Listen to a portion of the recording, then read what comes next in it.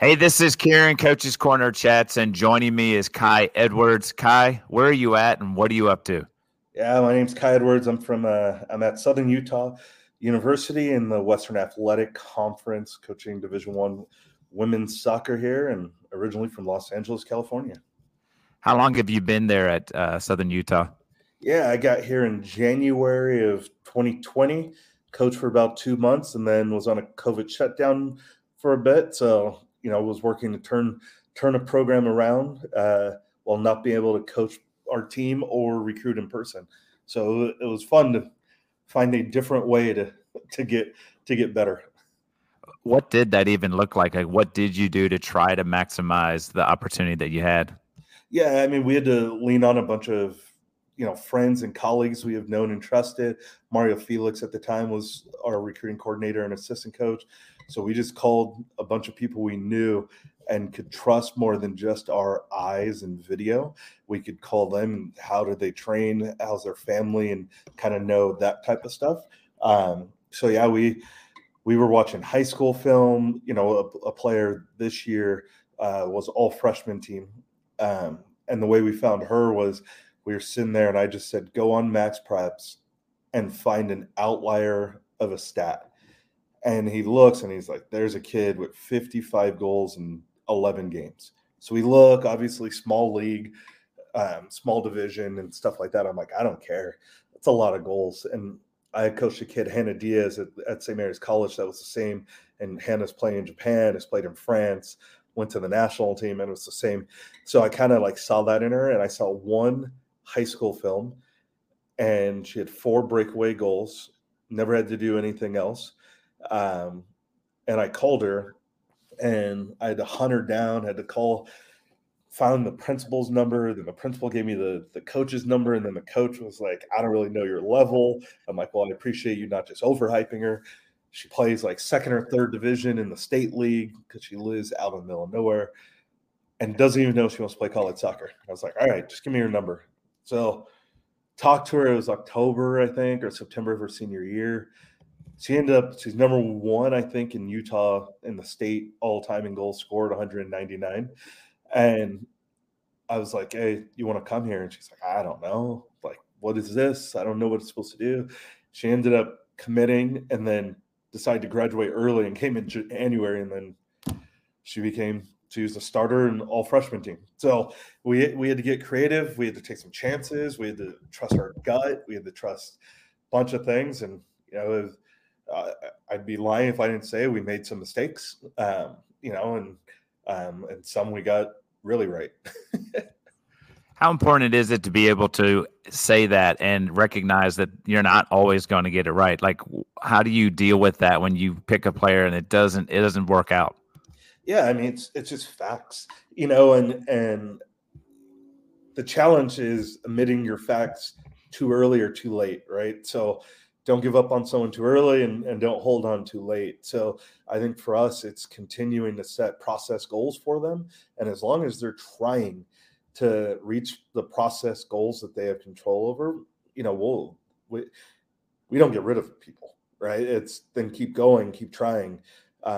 When they don't like the process anymore is usually when they step away, but the goal is to make as little amount of mistakes as possible, but it's going to happen. And sometimes you just have to put your hand up and say, it was a mistake either on my side, or on your side, or I thought this, or, I didn't coach you well enough, or whatever it is. And is it irreconcilable? Can we change this? Is there a different environment within our team, position wise, leadership wise, that we can help you? And if not, then sometimes it's life, and we both decide to change environments. Once you made it through the COVID experience, what were some of the things that you wanted to put into place to start the program, like foundation wise, to build on and have success in the future? Yeah, for me, it was athletic and competitive was number 1. And those for me where we had to be able to compete athletically. I mean, still athletics, I'm all for the beautiful game, but if you can't keep up with anyone, it doesn't matter. So it was get more athletic and get more competitive. So depth in positions, The 2 years before me, there was never a travel roster. Everyone traveled. So it was get competition, make people earn the right to go on trips and stuff like that. So that for me was one of the most important. Was there a true soccer identity? No. More based on the team we had, it was, okay, well, this group, let's get the ball wide and cross balls. This group, let's keep games close. And so that's how we kind of finagled those first 2 years. We kind of always talk about take what the opponent gives you. So the formation and shape don't mean as much as if the opponent's on the left, go to the right. You just have to figure out, do you pass, do you dribble, or do you run to that spot? So that part hasn't really changed, but it was, get athletic, get competitive, schedule within our means ability-wise, so games were closer more often, which made us more competitive, which made it more exciting to be a part of. If you're losing every game 7-0, it's hard to keep having a vision. So it was first make the right decision on who we should play, and then build upon that. And then, of course, all that got blown up because in year 2, we switched from the Big Sky Conference to the WAC Conference. Different level, different players, different game, and to be honest, a lot of things went higher in intensity and demand, and some players fell off because, maybe they were very good Big Sky players or decent Big Sky players, but struggled in the transition to the WAC, and it was better for them to go make a different decision. And, that was up to them. So, we've had multiple changes in environment since we've been here, but I think that's the new age challenge of dealing with mobility, transfer portal for good and for bad, dealing with mobility of assistants, mobility of budgets, and conferences. So the ability to be mobile and nimble while also still having a vision, it is life. You mentioned growing up in California. When was the first experience for you in terms of soccer that kind of got you on this path of loving the game? Yeah, I was a rec soccer player till 15. So I played AYSO. I was like an AYSO all-star at 14. And then I got in the club in end of 9th grade. Played for Fram Soccer Club, one of the biggest first clubs in America, and then moved to Nomads down in San Diego. But I would say when I really, and to that point, I would say it was a little more, I just played. When I went to Sonoma State, I was part of the D2 national championship team in 2002. The Zemer brothers are very big on education and understanding, and they have cooperations in Holland with Franz Holk and other people. And, when you're around it that much, one brother was the head coach at Sonoma. The other brother was the head coach of Santa Rosa United Soccer Club. Another one was running 2 clubs. Another one was about to join the U15 men's national team as an assistant. So you're just around them so much. So I went and got my C license, in my senior year, my B license first year out, and my A 2 years out of college, because they were like, formal education is important. So go do it, because people in where you want to get to want that, but also go learn in different ways. So they just taught me, I went to Europe and watched soccer, and I would go to people's trainings and just pick up things. So I would say my passion for the actual game of soccer probably came later. 99 Women's World Cup, taking a group there. I was helping a U12 Palisbury Soccer Club team who had 2 future World Cup players, Whitney Inge and Kristen Press, on the team. So sitting with them, and you look back, you're like, okay, maybe that sparked me with them. And then Sonoma. But before that, I was basketball, Taekwondo. I'm a black belt in Taekwondo and was part of the national team setup for Taekwondo. So that was more of my higher level experiences. I always tell people, you think it's dangerous to play Stanford in women's soccer, try fighting the number 2 guy in the world from South Korea.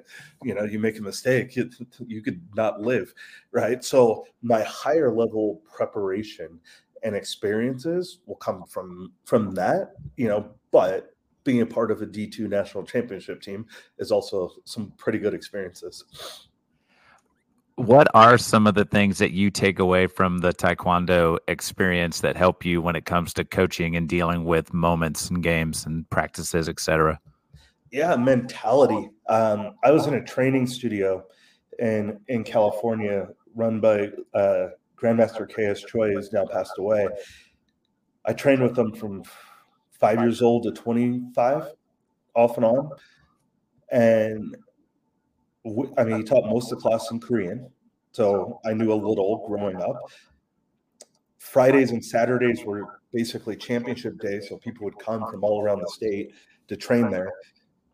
Junior national champion, full national champion, national team, collegiate national team.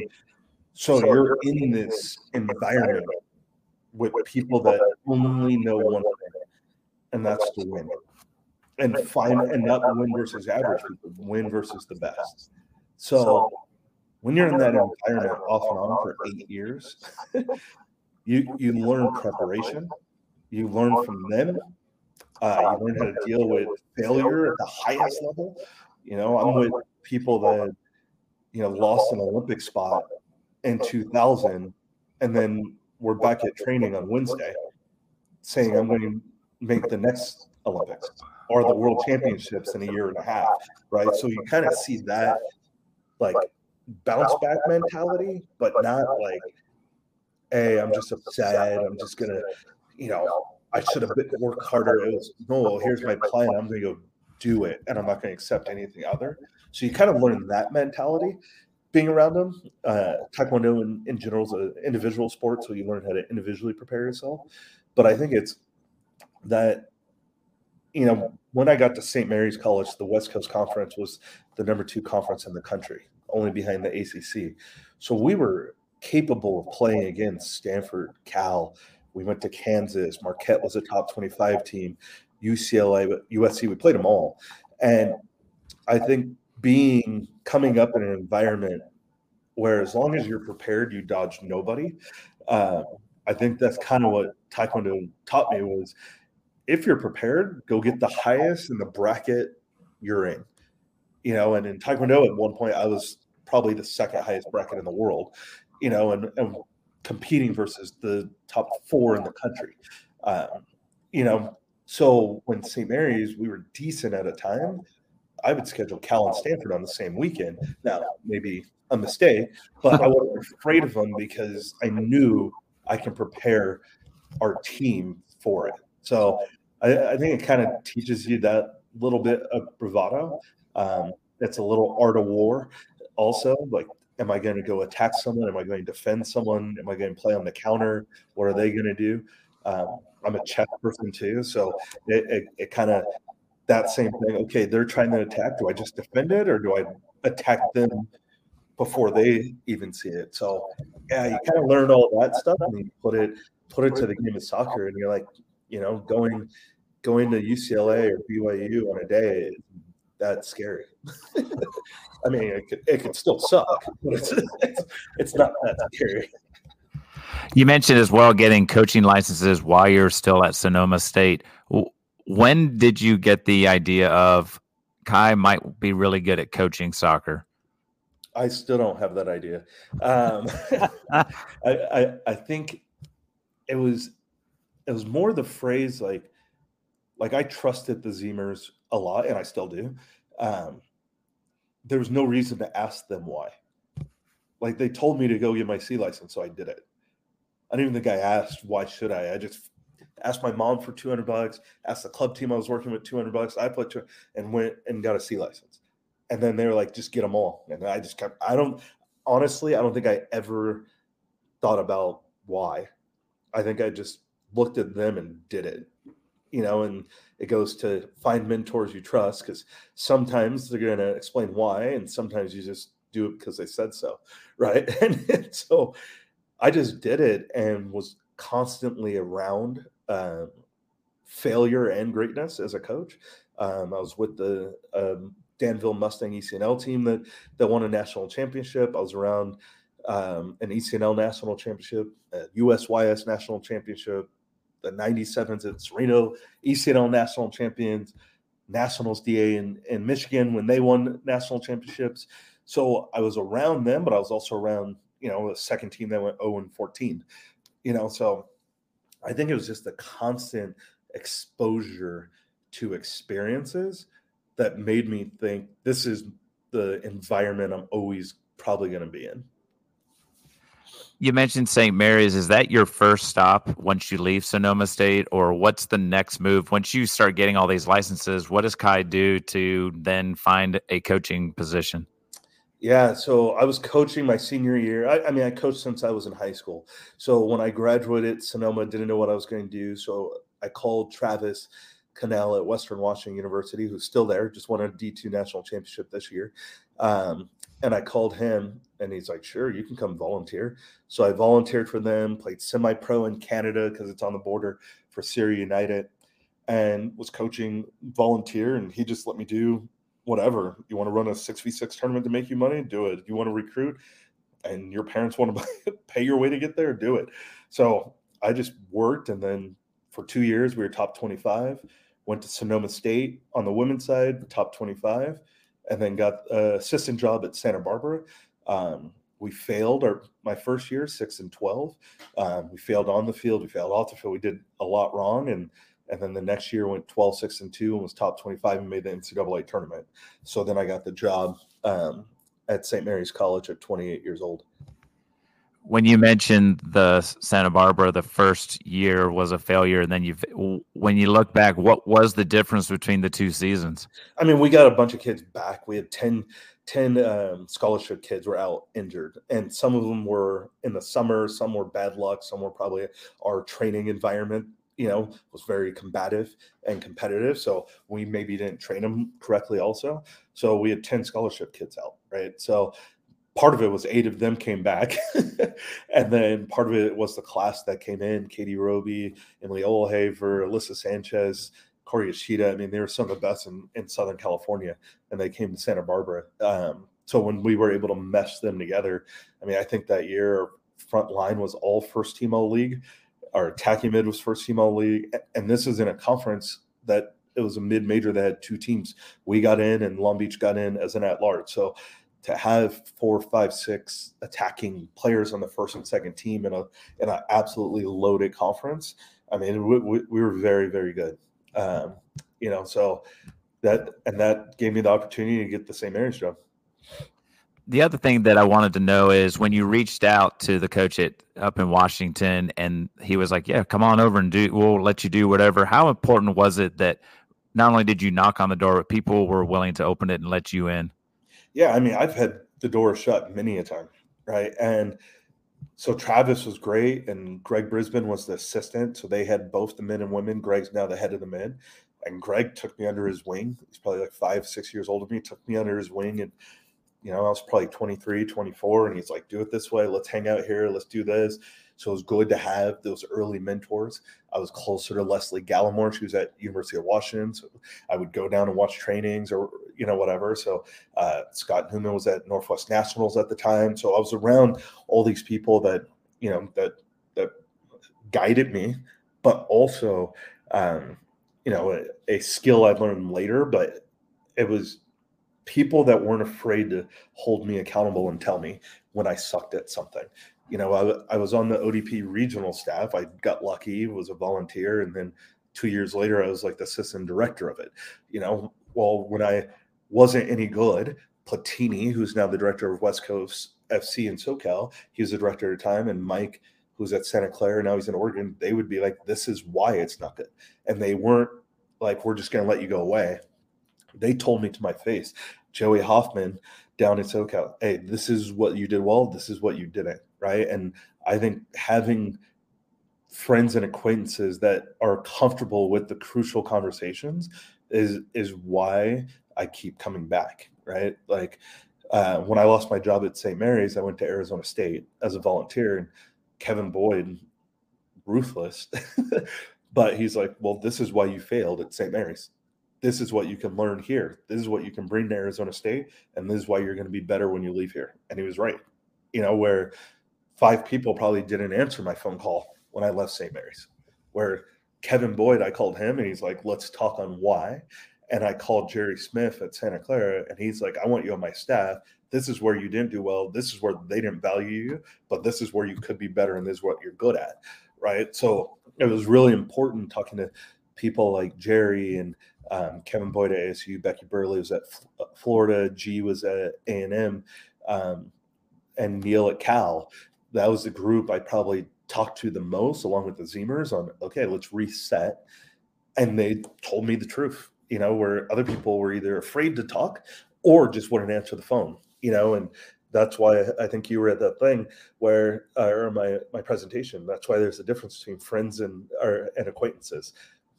Acquaintances don't tell you the truth all the time, right? And if you don't trust them, you're not going to listen to it anyway. Where my group of people I trust to tell me why something's good or bad is very small. Where has that ability to take constructive feedback and actually apply it versus kind of shy away from, where is that kind of character trait? Has that been something you've always been good at taking, or have you just learned to get better at it and now you reap the benefits and you say, oh, maybe it's actually helping me to get better? And I think it's a little of the art of war of, if you truly are competitive, you want it, right? Where we say it and preach it to players all the time, but as coaches, we shy away from it from ourselves, but we want to give it to I've had players walk in, shut my door, and give it to me. Like, and I sit there and, 10 years ago, I probably was very defensive and then processed it, where now I'm a little bit more processor of it, especially when I know they're trying to, get it out, and maybe have follow-up questions showing that I want to hear more. And then I go back and process it. And then I usually try to have another conversation with them, not being defensive, but, hey, maybe I missed this part. Can you give me more detail on what you mean by this so I can analyze it? And then I go call a friend. What do you think about all this? But I think it comes down to, I'm competitive, right? And competitive people want to know why they're not doing great, right? And yes, but I'm also a human. Do I want to hear it every day? No. But I do think I have a skin that can take it and has taken it. And I've taken it the best of times. I've taken it at the worst of times. Losing your job, and being out is not when most people want to hear it. And that's when I think the difference for me is I had friends that told me then, not when we had the best season in school in 20 years at St. Mary's. There's enough people that are all your acquaintances are going to tell you did well then, right? My true people that made the difference is when I was failing.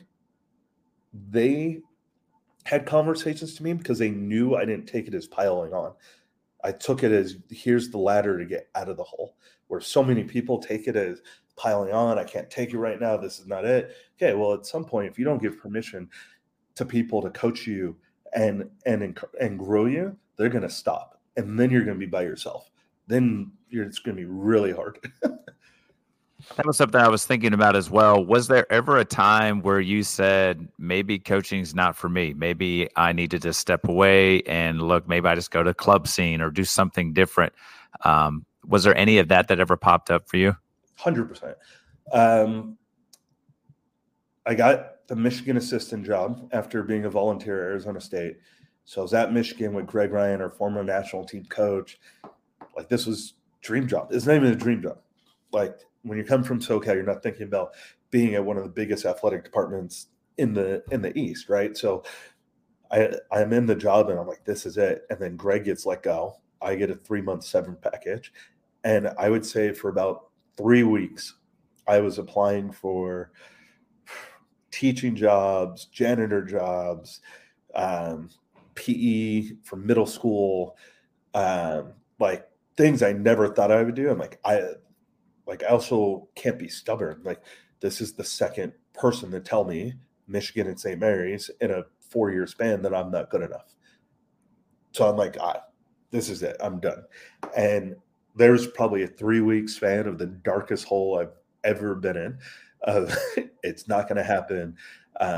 My wife makes decent money. She was still working. So she'd go to work and I'd wake up and sit on her couch and stare out the window for 8 hours a day. And I mean, I was done.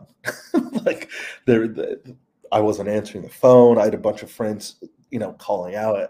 No phone, no nothing. There's no bounce back. There's nothing. Like, it was 3 weeks of the darkest hole I probably have ever been on. And then Gronthik, the owner director of National Soccer Club, calls me out of the blue and says, "Heard you don't have a job." I'm like, "Thanks." And then he said, "My buddy Kadani at USC that I used to, we grew up together, said, you're a good coach and I should call you. I have no idea who you are." And I'm like, "I'm not good. I can't coach. I'm never going to coach." And I went out there, and they're pretty protective of their team. So they give me like a second, third team to train for like a week, send me down to Blue Chip with them in a snow ice storm. And I'm like, I don't need money this bad. I don't want to do this. Like, there's no passion to do it. And G and Jeremy Harkins and Tino and a couple of the leadership group there was like, "We're going to give you our development academy teams. And we've never had anyone else coach our first teams besides us." And I was like, "Okay." And I was like, "I don't even want to do this." And then I took their 2 development academy teams. I called Wampala at Oakland. University used to be at San Diego State. And I was like, "Hey, can I come volunteer? I just want to stay in the game." And he's like, "Yeah, of course." Like, whatever. So I was back in. My wife was graduating from Arizona State because she was our grad assistant while we were there. And I was sitting in the stands with her, and I saw that, and I applied for my master's while watching her walk across the stage. And I was like, it's Kai 2.0. Let's go. And then I just went back to grinding, and I treated my development academy teams like college team. They did individual video after every game. I broke down the video like I do in college level. We filmed everything. We got a heart rate monitor. I mean, they were a college team. They were Power 5 college team is the way they were run. Oakland, we were grinding there, and then it was just there is no other job. Find a way to be successful, right? And I think that was a little bit of the Taekwondo side of, I mean, back in the day when not everything was processed and some things were just go win. Like our studio was win a national championship, win the world championship, be on the national team. There was no like I did well. It was that, and I won like 5 California state championships, and they meant nothing. They're like, and it's a large state, but it was no. You finished 5th, and to be on the national team, you had to be top 4. And I finished 5th one year to Steven Lopez, who's like the Michael Jordan of our sport. He's on like Wheaties boxes for winning Olympic gold medals. But like you look at that, and there was no next option. It was either quit or find a way to get first or die trying, basically.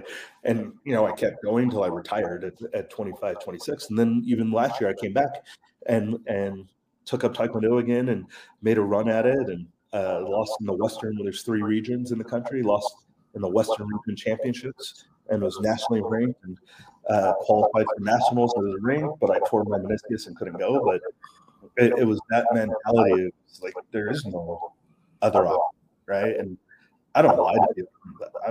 Yes, I'm a black guy from LA. I grew up in a middle class family, right? There was no, if I wanted rollerblades, I got them, right? There was no like financial struggle of success. Like, my parents weren't rich, but I got what I wanted. So it was more the plight of the minority of find a way. Like, you ain't given nothing. Even if I got rollerblades, I probably had to take out the trash for like 2 years and like stuff like that. So you just learn, like, if you want it, sometimes you got to take it. What has that dynamic been? You talked about early on when I started to do my coaching courses, I go to my parents and get a couple of $100 from them and all that. How have they been in terms of your support and giving you that feedback that you needed so much through some of the ups and some of the downs throughout your coaching career? To be honest, I think I only asked my parents for money one time in 10 years after college. I refused to do it. Like, I would ask some friends. I would do things you shouldn't do, like take your $40 from a private training and go to a casino, put it on black and hope it doubled. Did that a couple times as a volunteer. Sometimes it worked really well. Sometimes it did not. I maxed out a credit card, which you shouldn't do, when I was at Western Washington. So I paid for my own recruiting trips. I did everything. I paid it off when I got to St. Mary's 5 years later.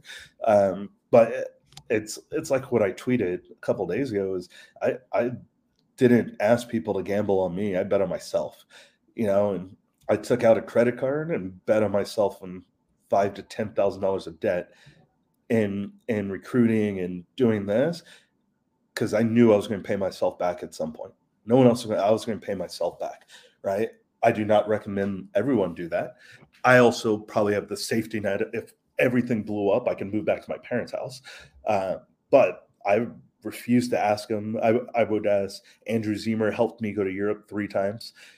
Trip was $2,000. I had $1,000. He fronted the next $1,000, and then I worked for him for 5 months after that and earned it back. So he, they saw I was like anything. When people see you're invested and you're just not checking a box, like if they have the means to help you, they will, right? So I was surrounded by people that were like, here's $500. That's all it is. Like the difference from you going to Ajax in Holland for 2 weeks here, like keep it. I had parents at a club in Bellingham, Washington, sent me to, I think it was my B license.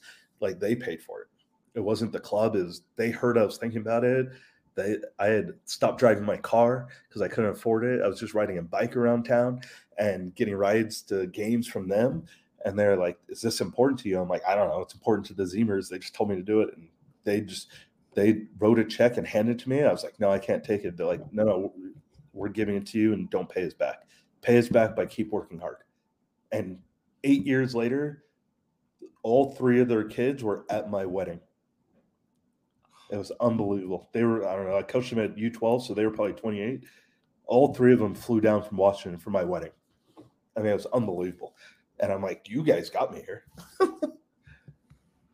The other thing I wanted to ask about, you mentioned your wife, grad assistant at one point, and she has been by your side through a number of these steps. How important has having her there to be that, I guess maybe your support, or you're just that other person that's with you on this journey?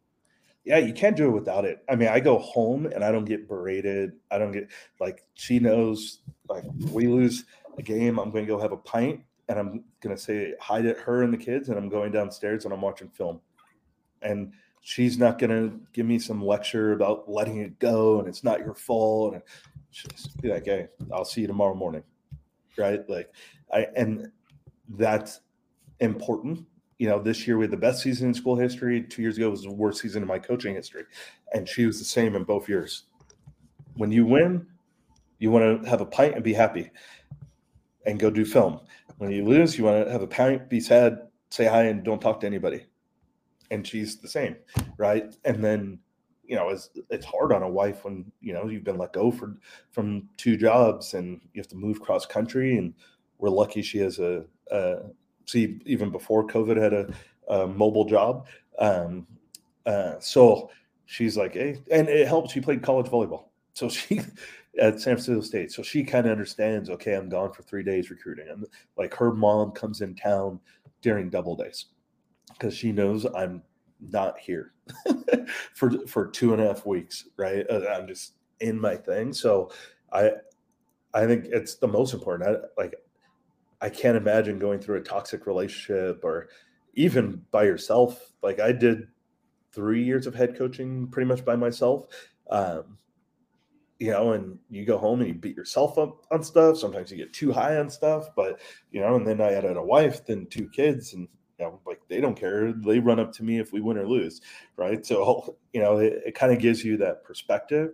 But I think it's key to have that partner that understands, okay, if we have to move, we have to move. Like if we lose, don't tell me it's not my fault. It's the referee. Get over it. I'm like, what I'm going to do next. I'm going downstairs and I'm watching film. And I'm watching film of the game we just played while cutting film for the next opponent, while preparing training for the week, figuring out what I did wrong, where I did right. And I'll see you tomorrow. So we go into a deep dark place for 2-3 weeks, and then you get the opportunity with nationals, and you start just getting that vibe back of like, okay, this is what it's all about. What's the next step? How do you end up? Is the next step at Southern Utah, or is there another step in between? No, Neil McGuire at Cal called one day and was like, hey, I have a volunteer job open for you. And it was on speakerphone. And I'm like, I'm not moving from Michigan to the Bay Area for no money. There's no chance. And my wife's like, we should talk about it because she could hear it. I was like, what are you talking about? I was like, Neil, looks like we're talking about it. And my wife was like, oh, no, like, you've always wanted to work with Neil. And I was so confused. So I call Neil back. I'm like, all right, I need to get a club job. So I call Adam Cooper, the St. Mary's guys coach. He's coaching Walnut Creek Surf. He's like, I'll get you 2 teams. And something key, he said, and I'm sure you're going to get a job at some point, and then I'll take your teams when you leave. So no problem. Like, don't even stress. If we get you for 3 months, 9 months, just come do your thing. And I'm like, awesome. Yeah, and he was great to work when I was at St. Mary's. So we ended up going to Cal and Walnut Creek Surf. And right when we got there, my wife tells me, well, I'm 4 months pregnant. So she didn't tell me, she knew, but her sister and mom lived in the Bay Area and she wanted to have the kid around them. But she didn't tell me that was the reason why. She just was like, let's move to the Bay. It's like, whatever. So then Cal was coming off a struggle season. I think they were, 3-12 or 6-something. And then the next year we were the last undefeated team in the country, top 10, top 15, NCAA tournament. So then phone calls start coming, and then I got the job at Southern Utah, and then COVID hit, and I hurried up and became a head coach, and then sat for a year and couldn't coach.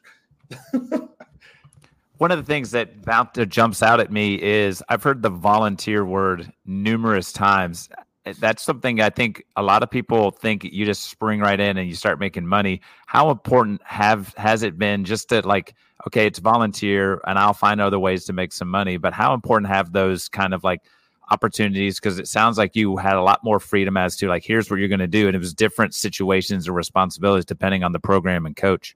Yeah, my first job ever was volunteer at Western Washington, and then I found club, and it got me in the door. Then I was paid at Sonoma part-time, paid at Santa Barbara full-time, head coach at St. Mary's for 6 years. Lost my job. So I was coming out of the West Coast Conference, and I moved to Arizona to be a volunteer because I knew I needed to go learn again and learn from someone who's done it. Kevin Boyd had done it. So I went there and I was like, hey, I need to get a job. So Sereno, which is now RSL Arizona, but Sereno Soccer Club in ECNL, it's where Julie Ertz and Sidney LaRue had played. The director at the time was an old coach at Danville Mustang that I coached with while I was at St. Mary's. So it was his team that won the national championship in ECNL. I was his assistant. He's like, oh, I'll take our ECNL teams, blah, blah, blah. So that's where I kind of made my money. Got the job in Michigan, lost the job.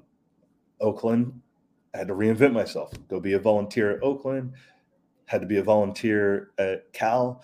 So when people say, yes, am I privileged I have a wife or I have the ability to make money in the club scene or being a consultant, of course, but I also built that part. I built the part to have the second skill set to run clubs and coach clubs while being a volunteer. But before I got here, 4 of the 5 years before I got here, I was a volunteer. Only year I got paid was Michigan. 2 years at Arizona State, no pay. Michigan pay. Oakland, no pay. Cal, no pay. And people think, oh, I'm like, bro, I was 30-something. I was 30-something and was a D1 head coach. And I had to go back and create new opportunities. And again, it's not lost to me. I have a skill set that makes money other places, and I have a wife that's supportive. But on a single income in the Bay Area, ain't easy no matter what. And we were at a burn rate. I won't say the number, but it was not going to be sustainable longer than a year and a half. So we got to Cal in July, and I was gone in December.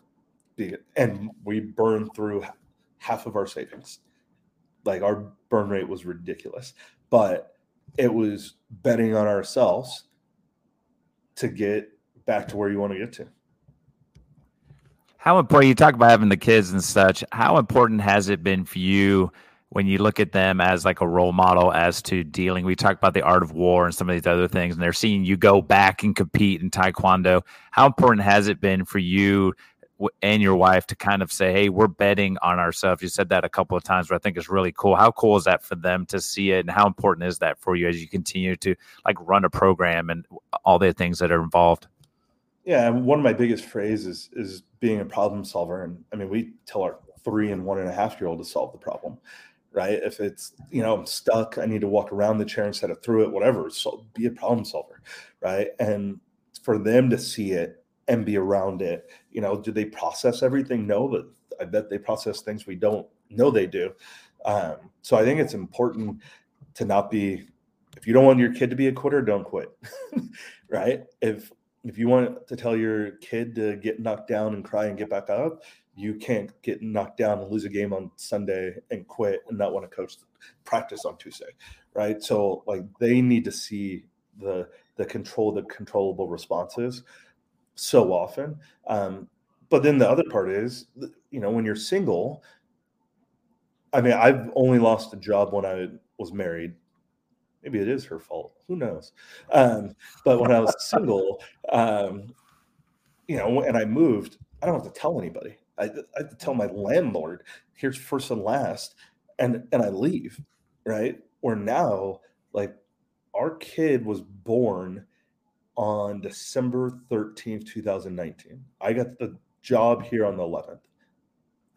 I was commuting back and forth from Utah to California for 2 months because we wanted to have her checkups and everything in California. I was coming here. I was here Friday. I was training Friday, training with the team Saturday, hanging out Sunday, train the team Monday, train the team Tuesday morning. I was coaching a boys high school team, Monte Vista High School in NorCal. And they paid decently. So I didn't want to give up that pay. And we were in the middle of season. So I was flying back. I would train the team 6 a.m. in Utah on Tuesday, drive down to the Vegas airport. Didn't want to pay too much parking. Would park at Amanda Smoot's house, the director of Albion DA, drop my car off there. She would drive me to the airport. Then I'd fly to Oakland, get on BART the train, get it all the way into Walnut Creek. Wife would pick me up at 3, drive me to the high school game, walk straight on the field during warmups, 5:30, coach the boys team, coach them Tuesday, coach them Wednesday, coach them Thursday, and fly back Friday. Did it for 6 weeks while hanging out with my kid. I mean, it was a disaster. Thank you, Southwest, for the flights, but it was what you had to do, right? So, and part of that was to give the kid a better life, and making decisions. I was back on health insurance. I took myself off health insurance for 2 years, and saved the money and put it somewhere else and just hope I didn't get hurt. Once again, do not recommend that for anybody. But also, sometimes you got to do what you got to do to get what you want to get, right? So starting to make decisions on, we had the year in 21 here where we go 2-13-2, and I just had our second kid, and I'm looking at them and I'm like, I can't get fired, right? And we're going to work, recruit here, fly here, watch video here, prep here, do whatever it takes. And don't look, and it goes back to Art of War and chess, don't look at the obvious. Who's on my team, right? That's part of it. What's around my team? What's scheduling? What time are we practicing? What are the processes that are going into creating the environment for them to go? Is it just players? Is it players this year? Is it our training environment? Is it the way we're playing? Our video, how we give them video, too much video, not enough? It was everything. Analyzed absolutely everything and had to, right? But part of it is I'm looking at both my kids and I'm like, they like their daycare. So it's on me if I have to be harder, if I have to be nicer, if I have to do whatever it takes, and I think that kind of goes to, what you see, what you don't see. And, sometimes the best fight is to go around it, and in Taekwondo, like there is no other way. Like we were old school Taekwondo at our studio. That second and third, maybe because it was a medal, nothing after third mattered. And they were not afraid to say it. One of the other things I wanted to talk about, and you mentioned it at the convention during your presentation, when you look at college soccer and just coaching in general, it's a lot of white coaches. What has that experience been? Have there been obstacles for you based on just because of the color of your skin? How have you kind of dealt with that? Is that something that comes across your mind? And the opportunity that you have now at Southern Utah, and what you can do for other coaches out there that are looking to make it to the next level? Yeah, I mean, obviously nothing's ever provable, but yeah, do I feel like I've been on job interviews and been the Rooney Rule? 100%. Do I feel like, people like to hire what looks like them because they're comfortable with it, especially in non-revenue sports? Yes. Most admins don't look like me. It's no surprise the two athletic directors that have hired me to head coach their program. One is Mark Orr, who's light skinned black, and one is Debbie, who grew up in the South, who's unbelievable, and her goal in life is like eradicate racism, right? So, there's no surprise. Those were two of the opportunities that I've had the most. Gronthik is from Asia, some part of Asia, I don't know. The director at Nationals. So yeah, it's no surprise. Those are the doors. The hope is to get doors from people that don't look like me sometimes, or get people that look like me to have higher positions, right? Representation's key. I remember, I won't say his name, but a very prominent Division I women's soccer coach, who's black, told me when I got the job. He said, I asked him, like, hey, this. He goes, your job is to keep that job. That's what's going to make a difference in black coaches. Keep that job, or any job, but keep employed, because someone's going to keep looking. Kai made it back. Kai did, like, I see a black coach being a Division I coach in Utah, I can go do it. I see him presenting. Maybe I can present one day. 10 years ago, did I ever think I'd present at the convention? No chance, right? And Nicole Hercules and Andrew and Hugh Menzies, all these people kept promoting me, and no, go do it, right? Representation and leadership. But yeah, do I think there's challenges? Yeah, and that's why I try to tick every box I can get. Have an A license, have a master's in coaching education, have done club, Power 5, so when people try to find a reason or excuse, however you want to say it, I can check the box of it, and I'm an outspoken person. I think some people aren't comfortable with people of color having emotion on their face, and they take it as aggression and not personality, because it's not how they would have done it. It's not corporate. Well, corporate was defined when? In the early 1900s by people who were in corporations. Well, people in corporations didn't look like me. So it wasn't really defined by people from my culture or whatever. They want me to assimilate to their personality and their ideologies of what they think it should be. So in the end, what do they really want to do? They want to whitewash your personality so it fits in, so it makes their constituents feel comfortable. And sometimes you have to do it. And you do it. Sometimes you don't. And you get people like Debbie Corum, who I had here, and Mark Orr, who support it. And I've also had people that don't support it and tell me to shut my mouth and be quiet and just do what they're asking and be more business-like and more corporate and more this. So there's challenges. I think everyone has challenges. I think the white male has challenges, white female, Native Americans, Mexicans, Latin, everyone does. I can't speak to them because they're not mine. I can speak to mine. There's not many people that look like me in the avenues I'm in. There's not many people that feel comfortable with brash, educated people of color speaking, and they want you to tone it down, which has its own undertone, but tone it down so they feel comfortable in conversations. They want it to be bland, so you're not to hurt people's feelings and make people feel uncomfortable, not knowing you're hurting our feelings by making us wash it down for you to feel comfortable. So I think those are the challenges coaches have every day. And you see people like Kia McNeil and Kadani and Hugh and some of those navigate it at the highest level. But for every one of them, there's 10 people that either never got the opportunity or couldn't navigate it, right? And that was me. I either didn't get the opportunity or I got it and didn't navigate it well enough or whatever. And, and it's coaching. So you're in a turmoil unless you own your own business, you're working for someone, right? So like Colin Cowherd says, don't chase money, chase leadership.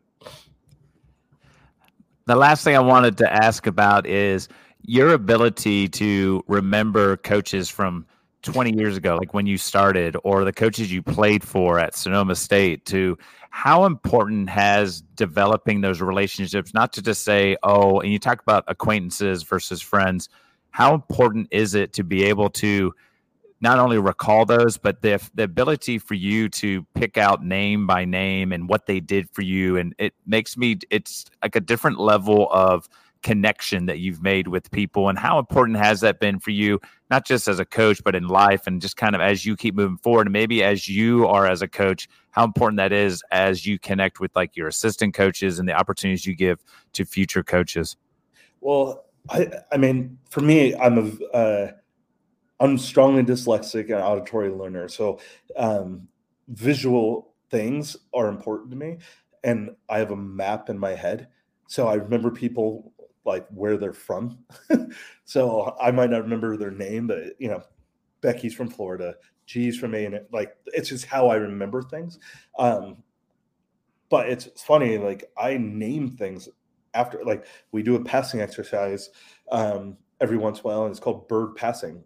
Now, most of my team has no idea what that is, but Aaron Bird runs Next Level Training in LT up in the Detroit area, and they're all his type of exercises. But my team just thinks it's called bird passing, or G's possession exercise. Well, G is Gronthik from there.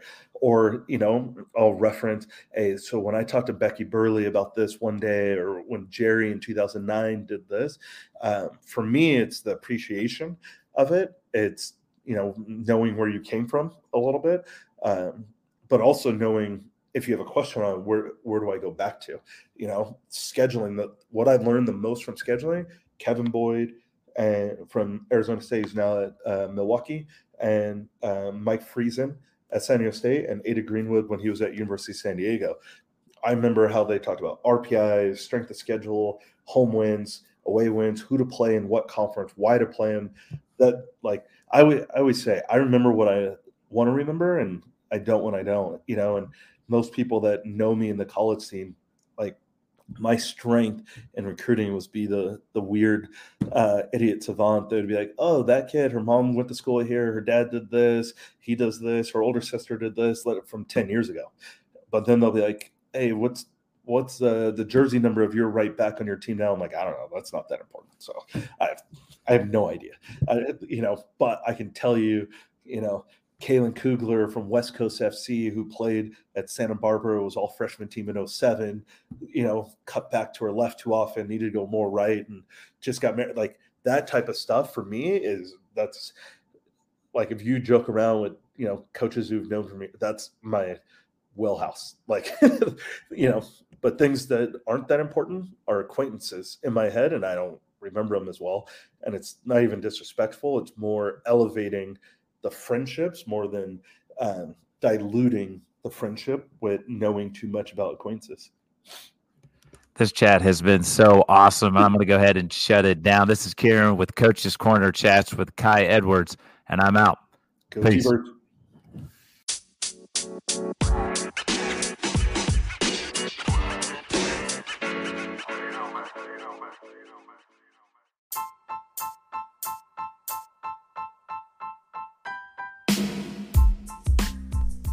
What a great chat. Thanks for checking it out. If you haven't done so already, follow us on Twitter at Coaches Let's Chat.